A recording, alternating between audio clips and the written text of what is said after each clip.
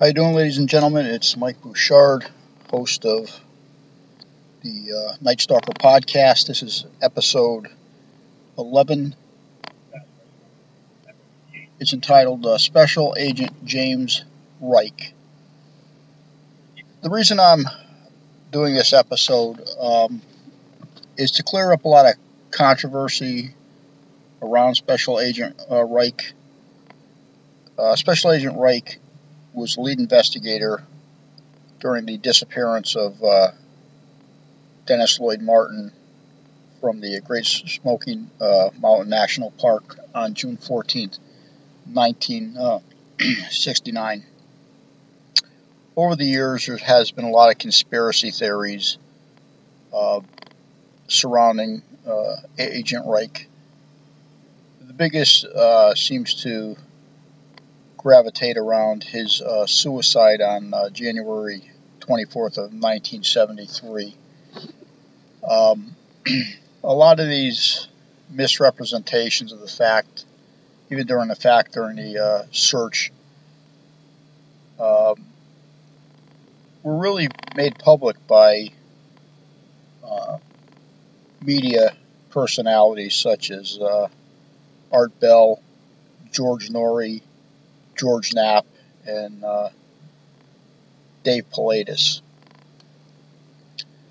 They had made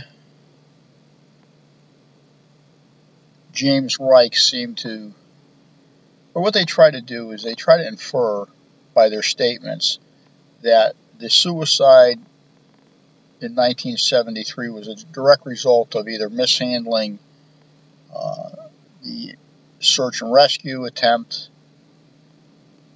in 1969, or for some other invalid reasons. The fact of the matter is,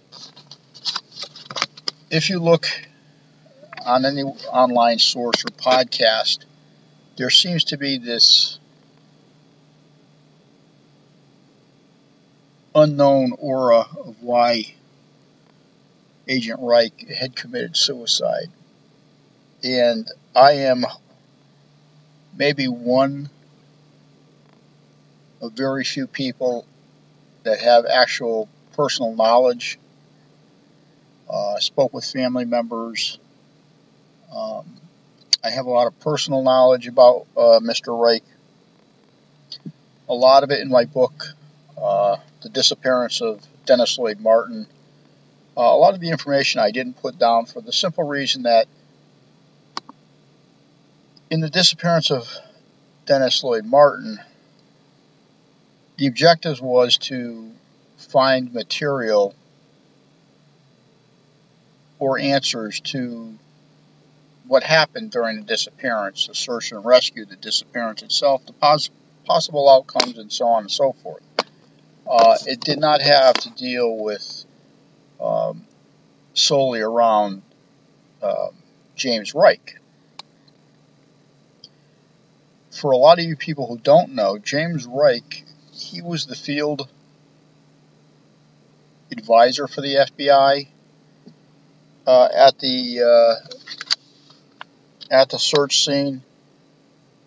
The FBI only entered the disappearance, the missing person, lost person. They entered that case on June 18th, 69, at the request of the National Park Service.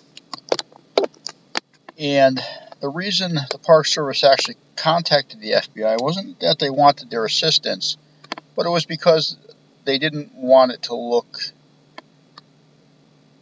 like one federal agency was thumbing its nose at the other. It was done for a status purpose, play nice in the sandbox feeling, but it had nothing to do with really the necessity of the FBI to be there, because you have to believe that a lost person is not a criminal case, therefore the FBI would not really have a reason to be there. So that's one thing that people have to understand. The FBI didn't come in and take the case over. The FBI had been requested to come in by the National Park Service. a lot of this information concerning the FBI and their interviews with people can be found in my book, which can be found on Amazon. My writer's name is Michael C. Bouchard, not Mike Bouchard like I use it. James Rike joined, well, let's start even earlier than that. James Rike was born in Knoxville, Tennessee in 1918. He had attended the University of Tennessee, was an exceptional football player, had been inducted by the NFL, and he played 1 year for the Detroit Lions. After playing that 1 year in 1940, he was actually they actually played at the Rose Bowl. And after that, he simply left a career in football. And as his son told me, his father had been so good that he could have played for anybody he wanted to. He just didn't want to play ball. At the same time, while in the university, he was also heavily involved in the ROTC, or military program. He had also done exceptionally well in that. But there came a point in his life where he didn't want to be involved in football, not as a profession anyway, or involved in military. So in 1940, he applied for the Federal Bureau of Investigation, or the FBI. He was hired. I looked at his grade transcripts. They weren't exceptionally high grades. I mean, you know, he was average. But for somebody that had average grades, James Rike was involved in investigations that were high-profile investigations. The civil rights murder of the three civil rights individuals that were down in Mississippi burning, that's where the movie came from. He was involved in that investigation.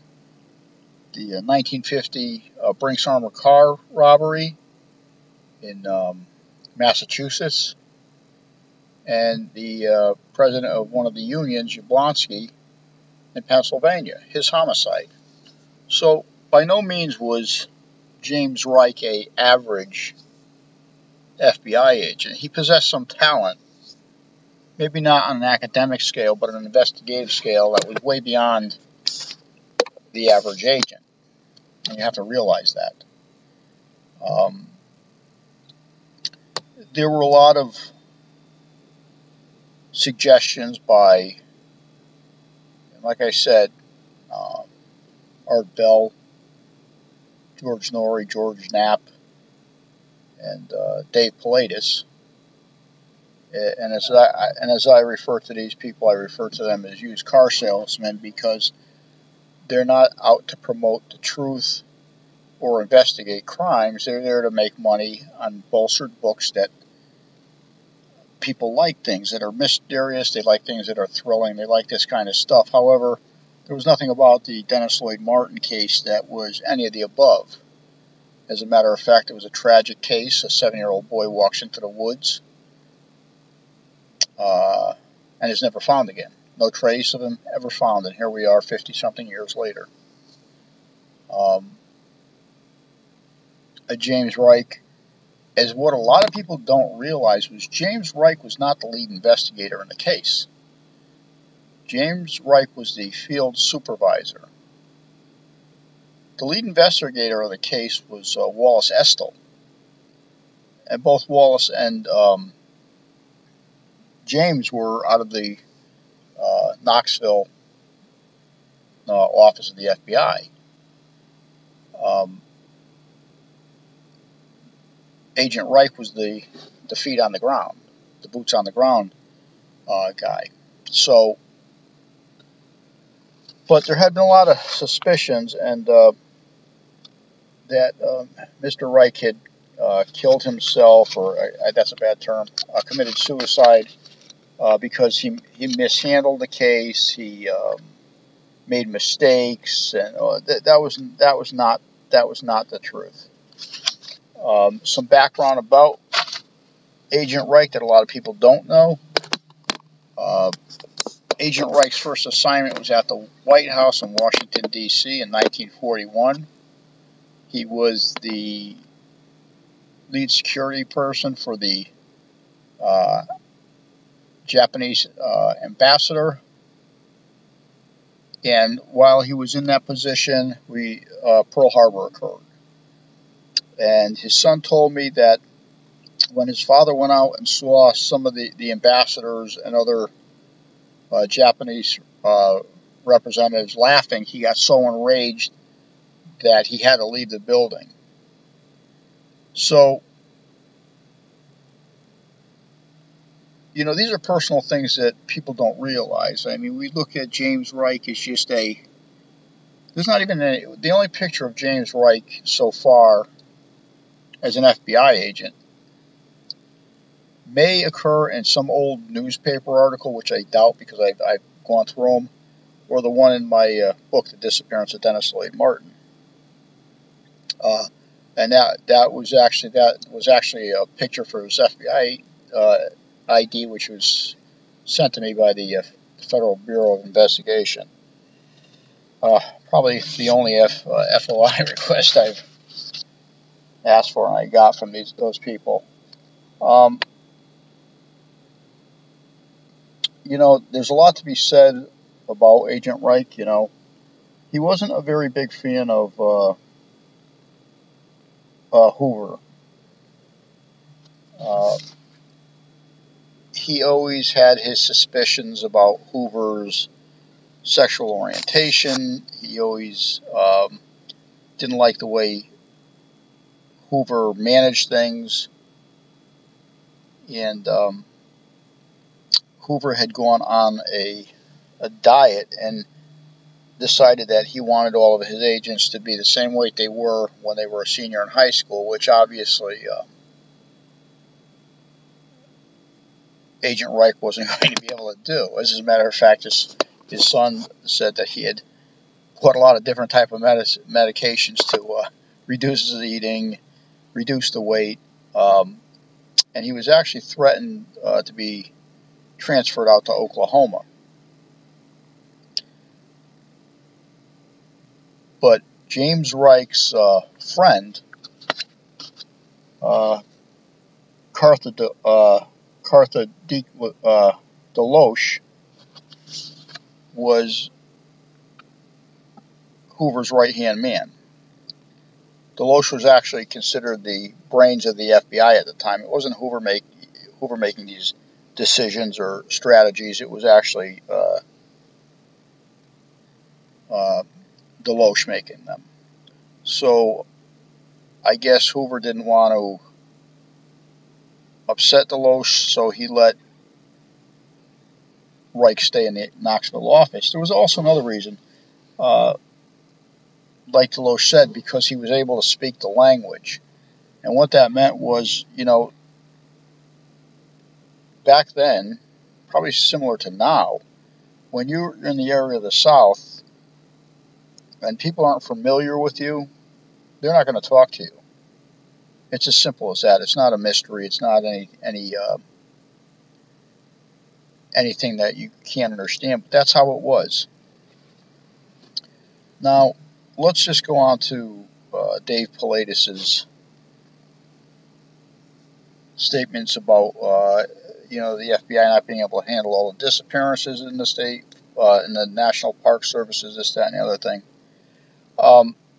Here's the problem. You know, when you cluster all of these disappearances up, you have to remember there's a timeline. When you have a timeline of 30 years, the probability of it being crimes like that being linked to each other are far and few between. If the disappearances all occurred within a couple of years, okay, I'd say, yeah, I'll give you the benefit of the doubt. But these weren't. These were, you have to remember, National Park Service, if you're including all of the land and all the disappearances, the National Park Service owns 52.2 million acres. You can just walk into some of those woods and disappear, and you're never going to be found again. Another interesting thing was, if you go into some of Pilatus's statements, he reports that prior to the disappearance, a ranger was attacked by a wild man, as he termed it. The term wild man first was, in the Dennis Martin case, was a term used by Dave Pilatus, not anyone else. I checked the records, the injury records from 67 to 69. There were no reported injuries. No ranger was almost killed. No ranger was assaulted by a homeless, vagrant, or therefore wild man. Okay? So that term wild man was, another character developed to enhance, bolster stories. When I had talked to the ranger, Dwight McCarter, who was involved in the search and rescue, and I told him about this wild man theory, he laughed at me. Because I said, there was a mention that this wild man was wearing animal skin clothing, this, that, and the other thing, and he just laughed at me. He had no knowledge of it. He thought it was humorous at best, and that's where he left it. So that's where I left it. He left it, I left it, we both left it. As far as the individuals, the two individuals that had gone to the chief ranger's house, which is always unknown because, they never gave the names, but the two rangers, the two FBI agents that went down to Whittemer's house, who was the chief ranger at the time, and interviewed him, and went with him to the park to see where the incident at Rowan Creek happened. That was FBI agent, officer in charge, Wallace Estell and Jim Rike. So there's no mystery in who those two people were, of course, unless you haven't read my book. I guess it is a mystery, but unfortunately, at the time, I wanted to talk to Whittemer, but at the time of my interview, he was 89 years old, and he was having issues recalling things, memory loss, and all of that stuff. So I didn't really get a chance to interview him, although I did interview Bernard Keys, the one and only witness of suspicious activity there. Another non-fan of Agent Rike's was Dennis Martin's father, William Martin. He believed that there was some type of conspiracy going on because the FBI failed to notify him about certain things that were going on in the case that they didn't make him aware of. Well, anyone that's familiar with how law enforcement works, so when an investigation is being done, civilians, unless they're being interviewed or are professional witnesses or something, are not taken to a crime scene. Information, that's taken in by the FBI is not given unless it has some reason to be given. It wouldn't have been given to the National Park Service Rangers because at that time they weren't law enforcement. Even today, it probably wouldn't be given to them because they're not part of the FBI. It wouldn't have been given to the local police, sheriffs, state police, or whoever, because, again, they're not part of the FBI, and the FBI is very stingy on information. So there was no conspiracy there, and the main reason that Bill Martin wasn't given this information was simply because of the fact that they were concerned that he would get involved or contaminate information or spread false information on stories that weren't factual, and the FBI didn't want that. They had that, it's bad enough trying to find a 7-year-old that's been missing for weeks. It makes it harder when there's information that's involved in a case that isn't accurate. So there was no conspiracy there, although Bill Martin thought there was. There wasn't. The information I had talked to Mrs. Martin the same year the book came out, and I had asked her if Dave Pallades ever just walked up to the house and began to interview Bill Martin, like was reported in one of the, I believe it was Coast to Coast. And she said she had no knowledge of who he was, and she did not believe he ever came to the house, and she knew for a fact her husband, Bill at the time, would not have given an interview anyway. So take that for what it's worth. That's coming from the mouth of Dennis's mother and the person that lived at the house, and her husband. So I would seem to find that more factual and random information. Okay, so you see where I'm going with this. I mean, a lot of these facts involving James Rike are incorrect.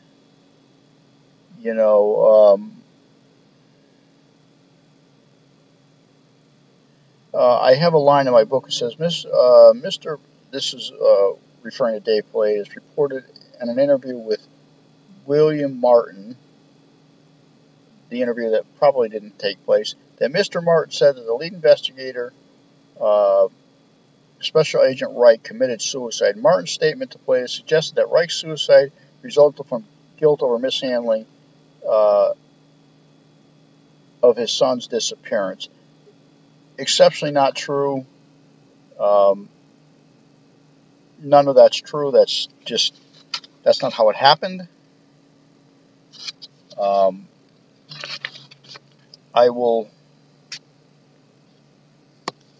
And the Martins family contact at the time wasn't really, except for on the site itself, wasn't really James Rike. It was Wallace Estel. So he was the SAC, the special agent in charge at the time. He had been transferred to the Knoxville office in March of '66, and he basically oversaw kidnappings, robberies, and that type of stuff. Another one, he also joined a couple of years after Rike, January 5th, 42. Passed away in July 10th of 2010. But I will give you just kind of a quick overview before we get into the final part of this. And this is an obituary thing that came from the Tennessee of Nashville. It basically says FBI transfer. Okay, this is actually a different one. He gets transferred to another location. But basically it basically says on Tuesday, January, day of 23rd, I have it as the 24th, James H. Rike, age 54, died at his home from a self-inflicted gunshot wound. Police said James Rike retired in June of '72 after serving 26 years at the Federal Bureau of Investigation. And that's all I put down. But the facts that aren't known, and some of the facts I'm not going to tell you, is that you have to remember, the man spent 26 years as an FBI agent. He lived and he breathed FBI. That's what he did. He lived and breathed FBI every day for 26 years. He retires. He has no hobbies, according to his son. So, no hobbies, and your mind can get lost in a big void. The family has throughout the lineage of the family, cases of depression. Um, you have alcohol involved to some extent, maybe not a great extent, but some extent, another depressant. And things happen. There's a lot of information that I was given that I'm not going to put in this podcast, because although it would heighten and make the story a lot more, I don't know, what do you want to say, mysterious. I'm not here to do that. I'm here to reach out to you and let you know that James Rike's suicide had nothing to do with mishandling of any case. It had nothing to do with anything that Bill Martin said. It had nothing to do with anything Dave Pilatus said. It had nothing to do with anything that anyone said. So take that as you will.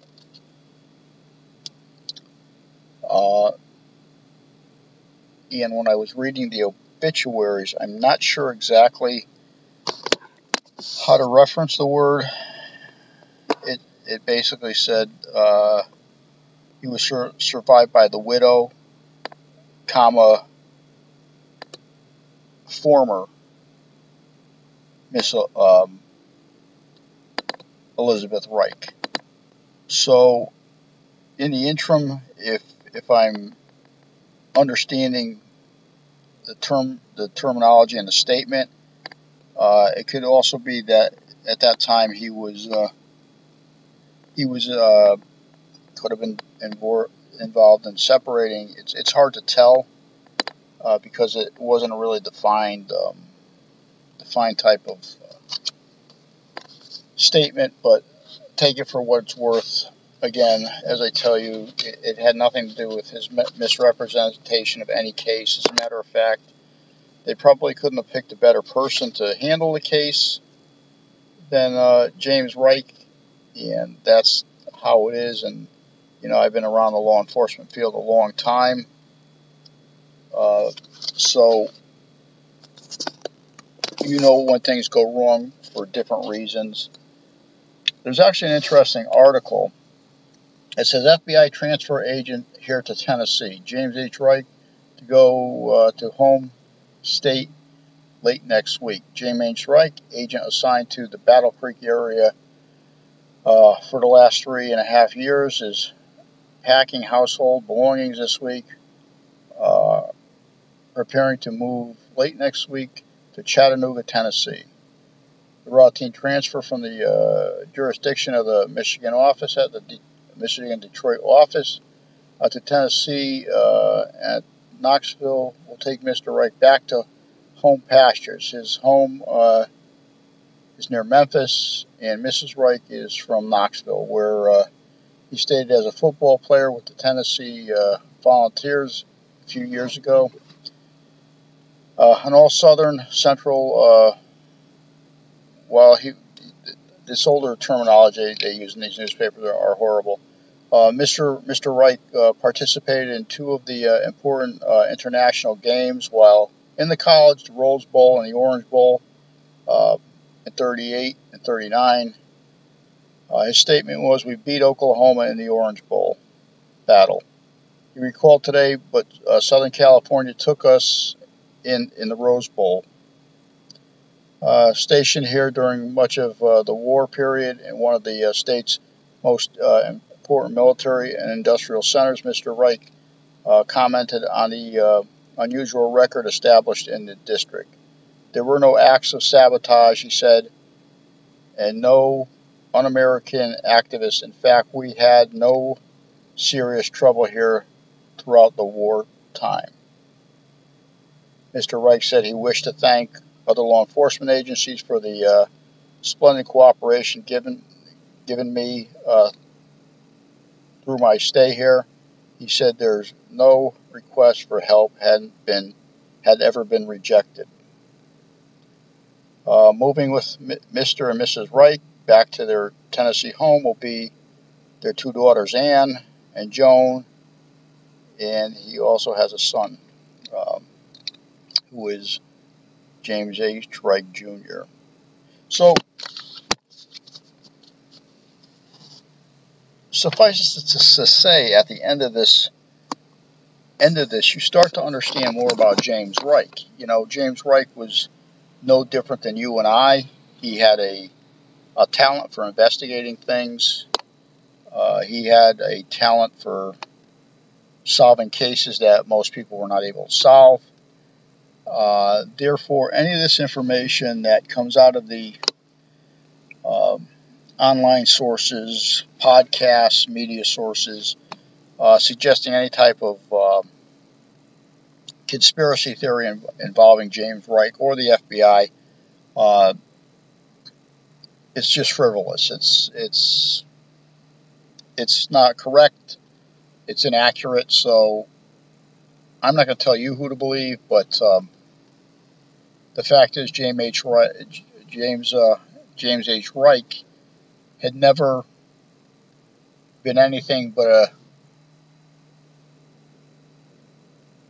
an honest, a hardworking FBI agent. You know, and in 1973, the FBI, whether retired or not retired,